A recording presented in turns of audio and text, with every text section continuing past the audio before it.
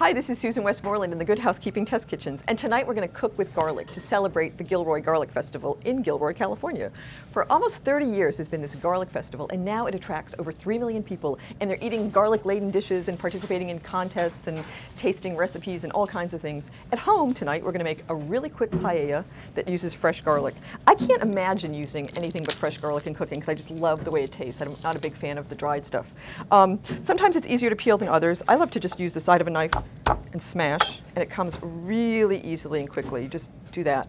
Some people don't like the flavor of raw garlic, and if you don't, what you need to do is just put it in water, bring it to a boil, and let it boil for like 30 seconds. And that just takes that raw heat out of it, and you'll still get great garlic flavor. Have a great dinner. This is Susan Westmoreland helping you take back dinner time.